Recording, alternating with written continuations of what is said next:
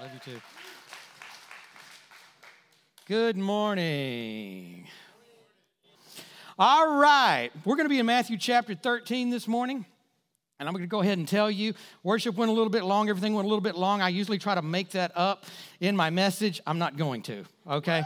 I'm just not going to be able to do it this morning. So if your bladder is going to explode right at 12 o'clock, you better get up and go because it's going to be just a couple minutes after 12 before I finish. Matthew chapter 13, if you've got your Bible and you'd like to follow along, that's where we'll be taking all of our points this morning. If you don't have a Bible, or if you prefer, as always, our scriptures are going to be right up here on the screen because we have an awesome tech team back there. They do a great job. Thank you guys for everything that you do. All right. In September of 1985, there was a celebration for the New Orleans Municipal Swimming pool system.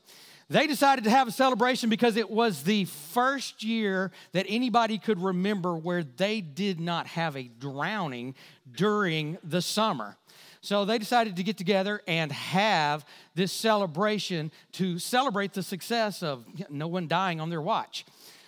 So they had a pool party, and there was 200 people that were invited to the party, 100 of them being the lifeguards that had served that summer for the New Orleans municipal pools.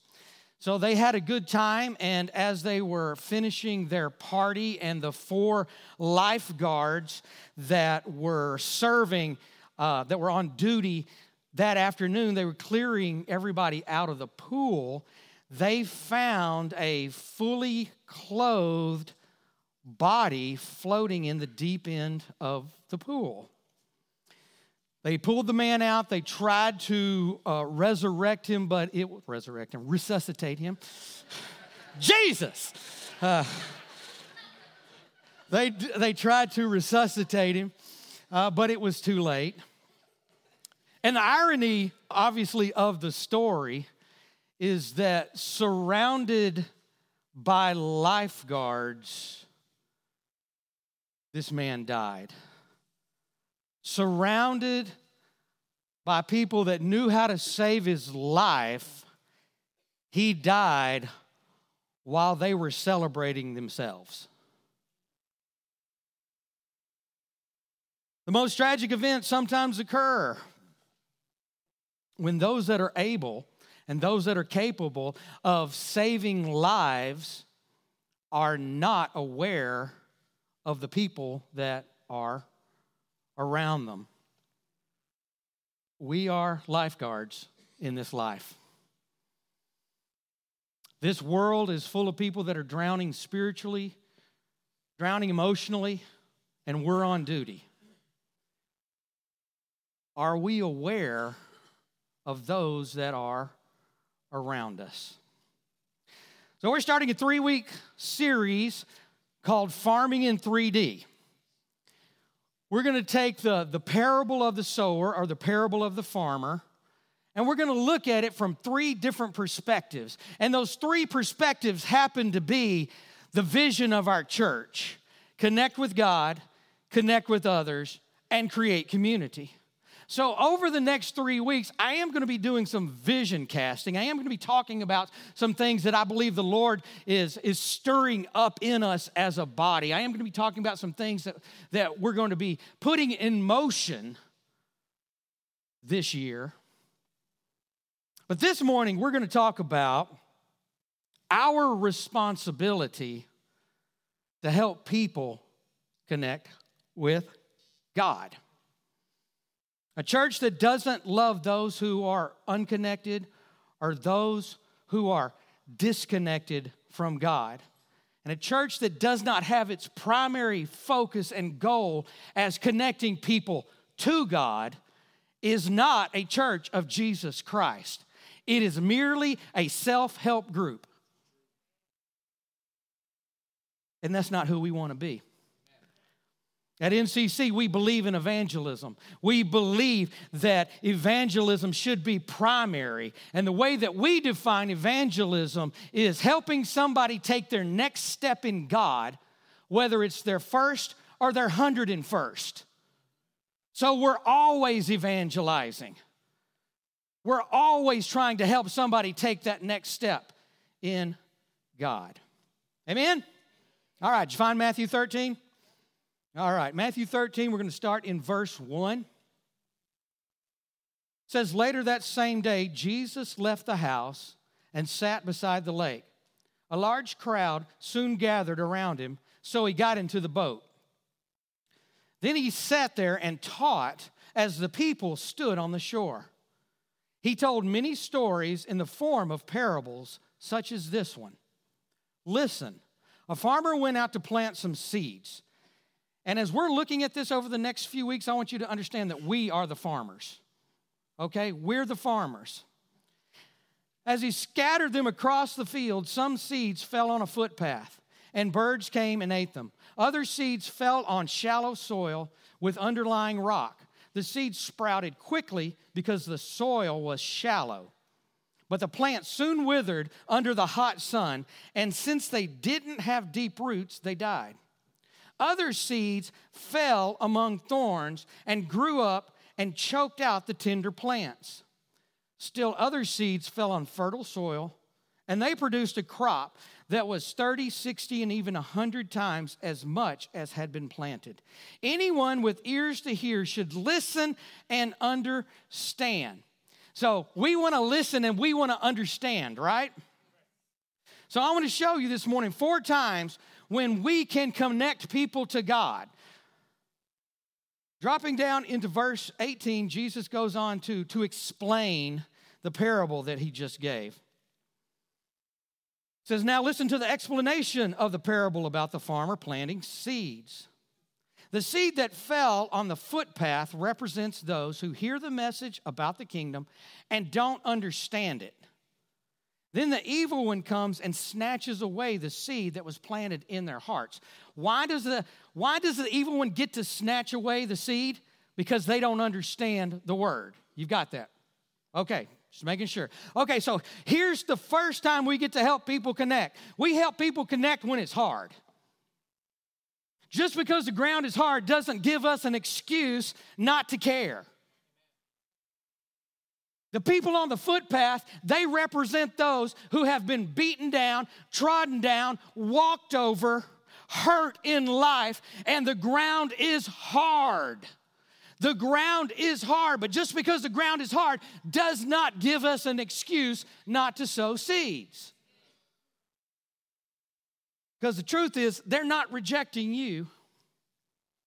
They're rejecting the message because they don't understand unconditional love. Their life has told them that love is conditional.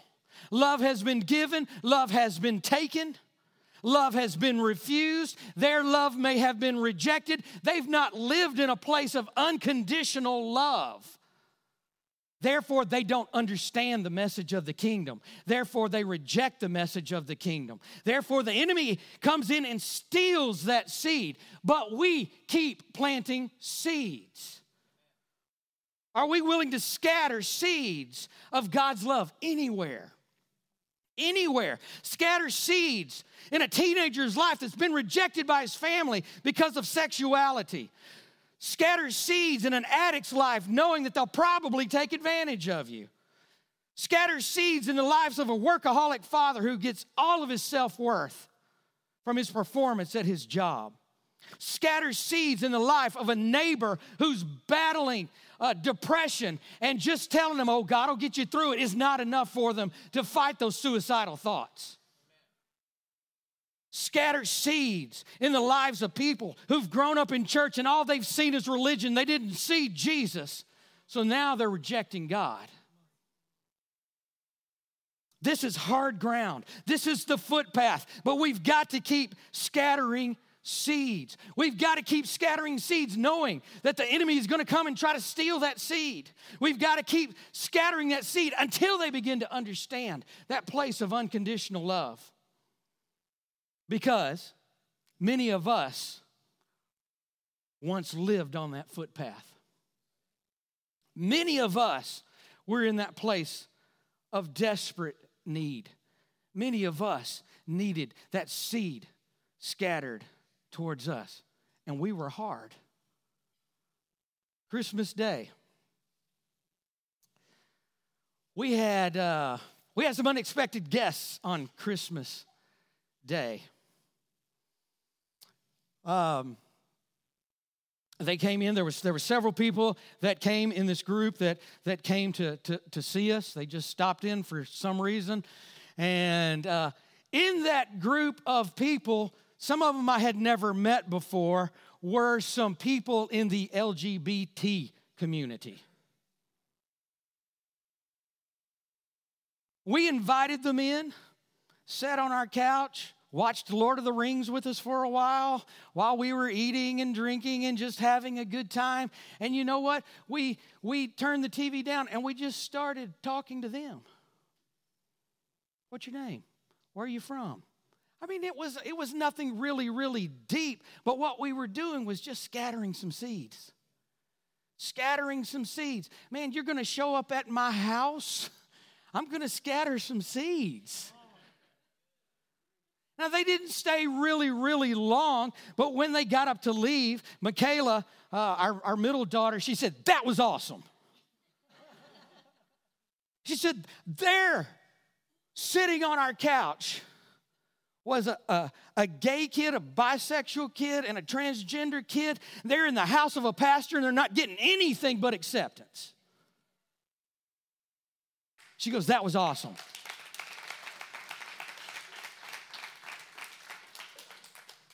And we just scattered the seed.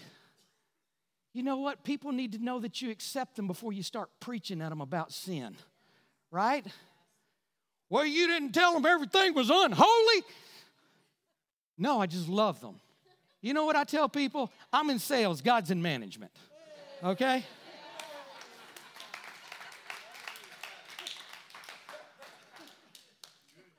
Because you know what? A lot of us need some rearranging too, right? Okay, so when the ground is hard, we've got to continue to scatter seed so people can connect with God. Verse 20. The seed on the rocky soil represents those who hear the message and immediately receive it with joy. But since they don't have deep roots, they don't last long. They fall away as soon as they have problems or are persecuted for believing God's word. Here's the second place that we get to help people connect. We get to help them connect when things are rocky. People who live on rocky ground, they know they have need. And they will accept the message because they know that they have need. But there's no depth of faith in them yet. And I always say yet. Because you know what's going to happen? Is they're going to come and they're probably going to fall back. They're going to come and then they're going to slip away a little bit. And then they're going to come, but we keep throwing the seeds and we don't throw condemnation and we don't say, "Oh, we only get 3 tries at this." No, you get as many tries as I have had in my life. My God and His love and His grace is unfathomable. It never comes to an end. And people that are living on that rocky soil, they grab at something because they see that they have needs in their life. But their faith just hasn't gotten any depth to it yet. They'll alternate between believing the lie of shame because of a situation in their life to blaming others so they don't have to deal with their own pain. Living on rocky grounds will also produce people that'll join the church really, really quickly and then just as quickly run away. There's just no depth to them yet. But this is why we need discipleship. I will be the first one to admit We have one of the friendliest churches. You're not going to walk through those doors. I don't care what's going on in your life. You're not going to walk through those doors and not feel like that you're wanted here. It doesn't matter what you look like, smell like, act like. You're going to feel like you are wanted here. I call that being sticky at the front door. But where we've not always been sticky is at the back door. As people begin to get a little health to them, what do we do with them? Well, here's a little vision casting for you, okay? We are putting together a group, and we're building some structure that will allow what we're calling shepherds to be in the body. So it doesn't fall. You know what? We have over 300 people in this church. I can't keep up with all of you. I'm serious. I can't keep up with everybody. I start thinking one person said one thing and another person said another thing, and it's kind of like the story of a preacher that I was listening to not too long ago. He went to the hospital and he had two families that were in the hospital, and the husband of one of the families had just died, and he got them mixed up. So he went and told somebody that her husband had just died, and he spent 30 minutes with her, comforting her and praying for her until the doctor came in and goes, "What's wrong?" "Well, her husband just died." "No, he didn't. I'll be back."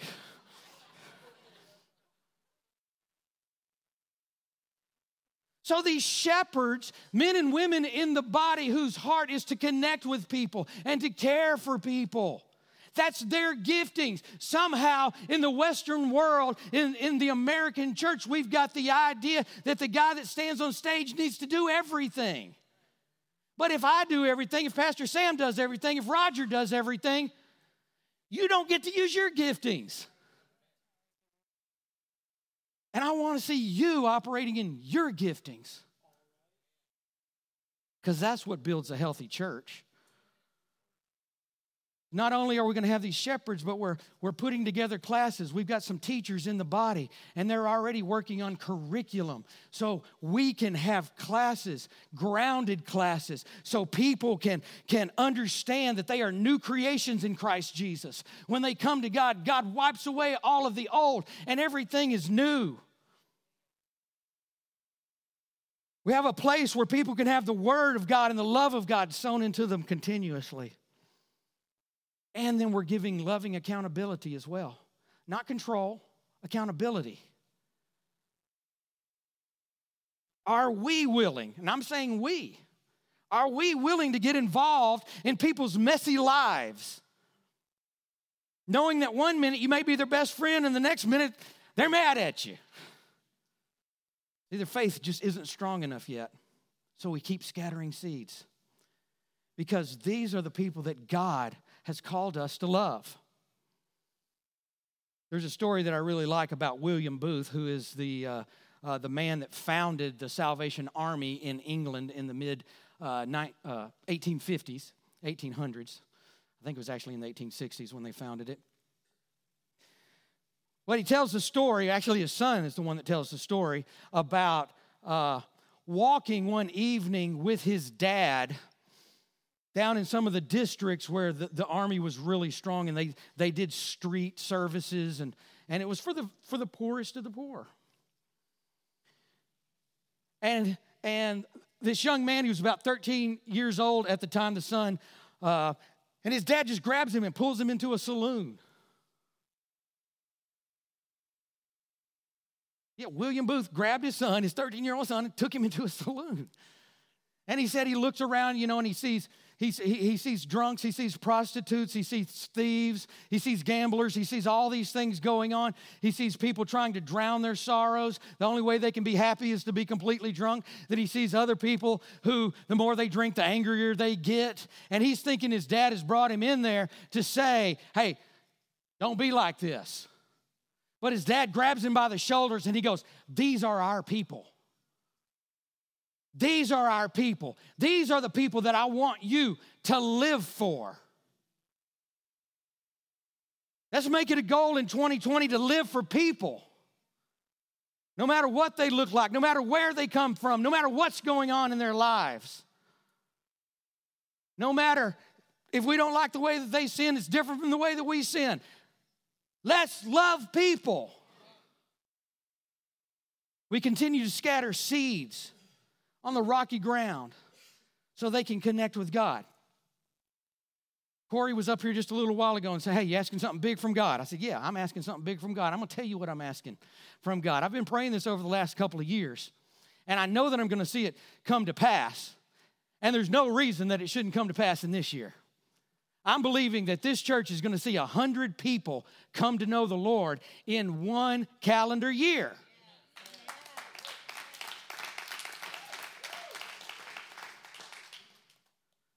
So why don't you pray with me? Why don't you believe with me? Why don't you write this down, stick it on your refrigerator, your mirror in your bathroom, in your Bible, wherever you remind yourself. And every time that you think about it, just pray, Lord, I thank you for 100 people being saved through the ministries of New Covenant Church. Because that's what we're about. Jesus said that he came to seek and save the lost. When we begin to agree with what Jesus came to do, we're going to see amazing things happen in our body. Verse 22. The seed that fell among the thorns represents those who hear God's word. But all too quickly, the message is crowded out by the worries of this life and the lure of wealth. So no fruit is produced. Here's the third time we get to help people connect. Connecting when it hurts. Connecting when it hurts. Thorns hurt. And I'm going to be honest with you, this is the one that scares me the most. This is the scariest trap that the enemy has out there, because things of life can pull us away from a genuine pursuit of God. And sometimes those things are disguised as blessings from God. I've watched passion for God drain out of people because they got a better job, because they got a dream house, because they got a new relationship. Now, none of those things are wrong or bad unless they're outside of where God has you right now. I've seen people who were serving in the church, passionate about the things of the church, just waving the banner of New Covenant Church. And then they got a new job. And this must be from God because I got a whole lot more money to do it. Because that's how we rank blessings, right? How much money am I getting? Now suddenly they don't have time to be at church. Oh, I'm sorry, I'm just so busy at work, I don't have time to serve. Oh, you know what? I can't be at group. I got a new job. I got a new job. Anything that is stealing away from who you are in the kingdom is not a blessing from God. God wants to bless you. I've seen people take jobs and move away for these jobs, but they had such a support system where they were. And they move away for a job where they don't have the support system, and their life just craters.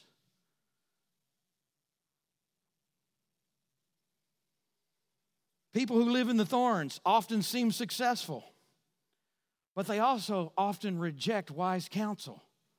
Because try to tell somebody, that's not God's blessing for your life. Well, they're going to pay me $50,000 more a year. Is $50,000 a year worth losing your family? And I know it's not just about money, but that's where we Americans, we get caught up in that. And the worst thing of it all, the scripture says, they get caught up in this and there's no fruit. These are people that know God. These are people that have walked with God, but there's no fruit. There's no fruit in their lives. I've got a friend who used to be here in the church. He's no longer here. Got a new job. Ask us to pray for him. Hey, I really believe this job is for me. We prayed for him. He got the job. So it's got to be the blessing of God, right? But then he starts missing church. And this guy has a call of God on his life. And when I say call of God, I believe we all have calls of God on our life. But I'm talking about to stand on a platform and preach and teach. And we would have him teaching on Wednesday nights. Man, and every time he spoke, there was just so much power in it.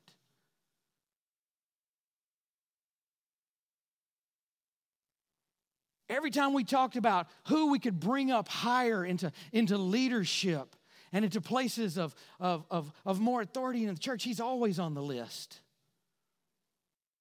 But then he got a job. Starts missing church, and I'm checking in on him. Oh, yeah, we'll be there.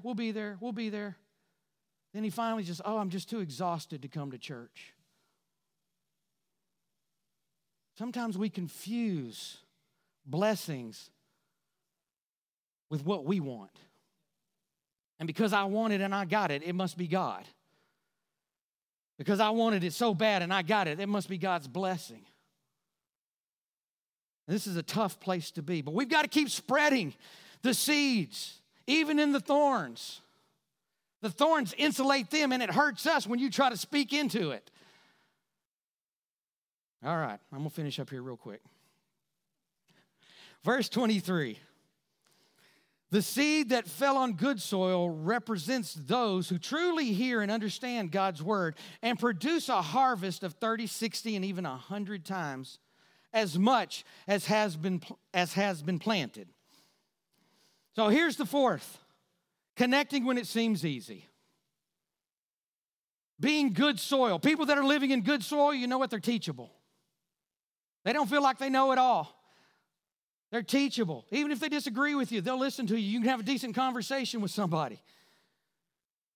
People that are living in good soil, they're seeking to know and understand their own giftings. And that's what this church is really at our core. This is what we're about. Helping people recognize who they are, what you're called to do. Helping you grow in your giftings. And then helping you find a place to do that. And most of all, keeping a passion for people. Keeping a passion for people. Those that live in good soil, they keep a passion for people. And I've got one last thing that I'm going to throw out here. Because I told you I wasn't going to get you out by 12, and I've still got 8 minutes. So the Lord and I were talking about this just a few weeks ago, and it got so big on the inside of me. I was like, Lord, I've got to cram that into a sermon someplace. It probably should be a sermon by itself, but I just wanted to kind of throw this out there at you. I've been doing a study on the book of John, and in the 5th chapter of the book of John, Jesus goes to the pool of Bethesda. Bethesda means house of mercy. And it says that the pool of Bethesda is right by the sheep gate. So I wanted to know where the sheep gate came from. So I did some studying. And in Nehemiah, it talks about when the children of Israel are coming back from being in bondage after they disobeyed God for so many years and they got taken away. They're coming back, and the gates of Jerusalem have been destroyed. The walls of Jerusalem have been destroyed. So they come back in the book of Nehemiah and they begin to build it.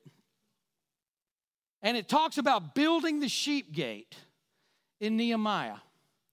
And the priests were the ones that built the sheep gate. Now, I hope you're already connecting sheep to people, okay?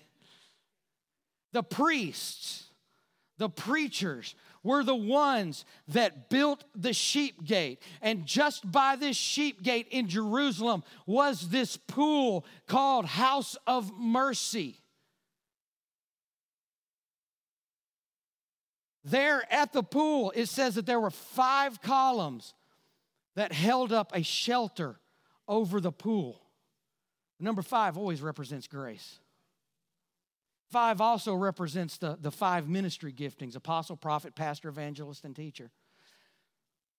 So see the picture with me. The sheep gate. The pool called House of Mercy. Right there where grace and giftings are covering it. You would think it would be a place of power. But when Jesus comes up upon it, there are people laying there that are sick, they're broken, they have nothing. They are so desperate for God, they're believing some wives' tale about an angel coming and stirring the waters. They're looking for something, just anything. And Jesus comes upon this, the place at the sheep gate, the place of the people, the place where the priests have built, right there at the house of mercy, right there where the columns of grace and ministry collide. And there's nothing but sickness and brokenness there. That's what religion does to you.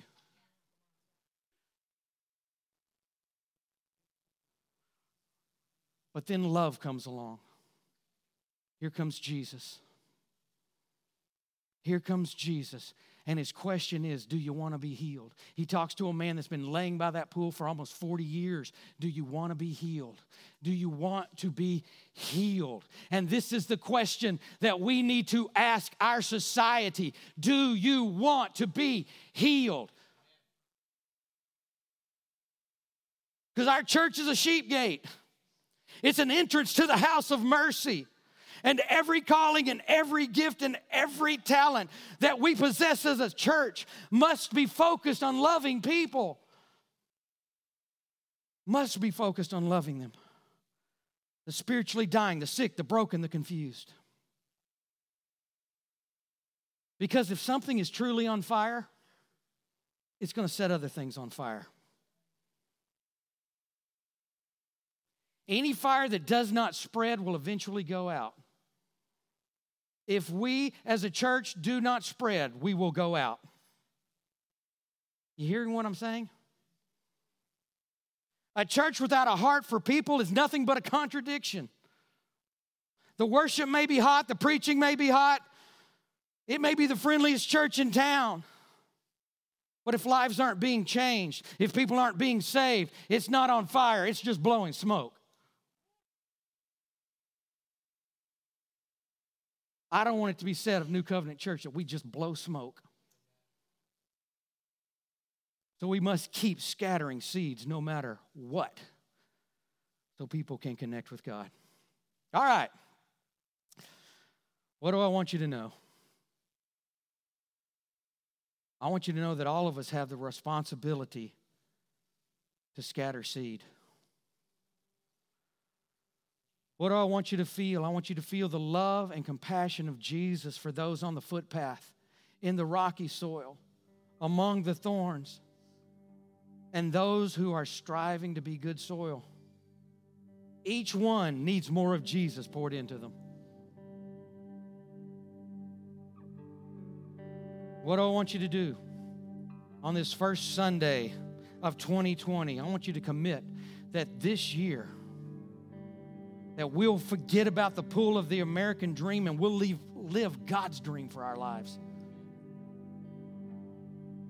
And that we will scatter seeds. You pray with me?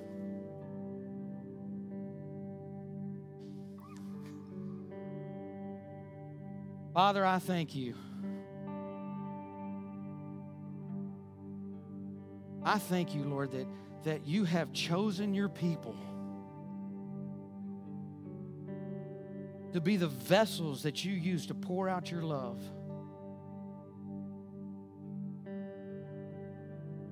And Lord, we don't want to be a church that's all smoke and no fire. Lord, so for right up here, from the pastor of the church, Lord, I repent. I repent for where I have been smoke and not fire. I repent, Lord, when the ground has been hard and I've not sown seeds. Lord, I repent for where the ground has been rocky and I've not sown seeds. Lord, I repent for where there have been thorns and I've not sown seeds.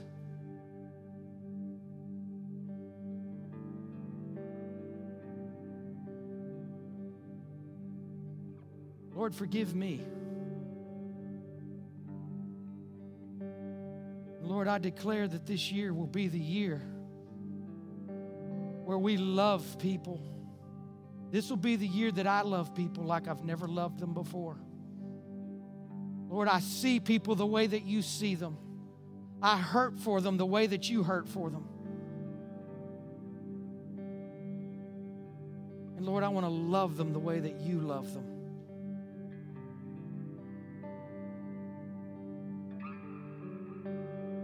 And Lord, for everyone that's sitting in this congregation, that's hearing this prayer and they're saying, that's my heart too. Lord, I just pray that you would use us to start a revolution in East Texas. A revolution of love. Not of religion, not of building the name of a church, but building the kingdom of God. Lord, I don't care where people go to church. I just want to see them saved. I just want to see them being who you've called them to be. Lord, birth this in us as a congregation, as a body.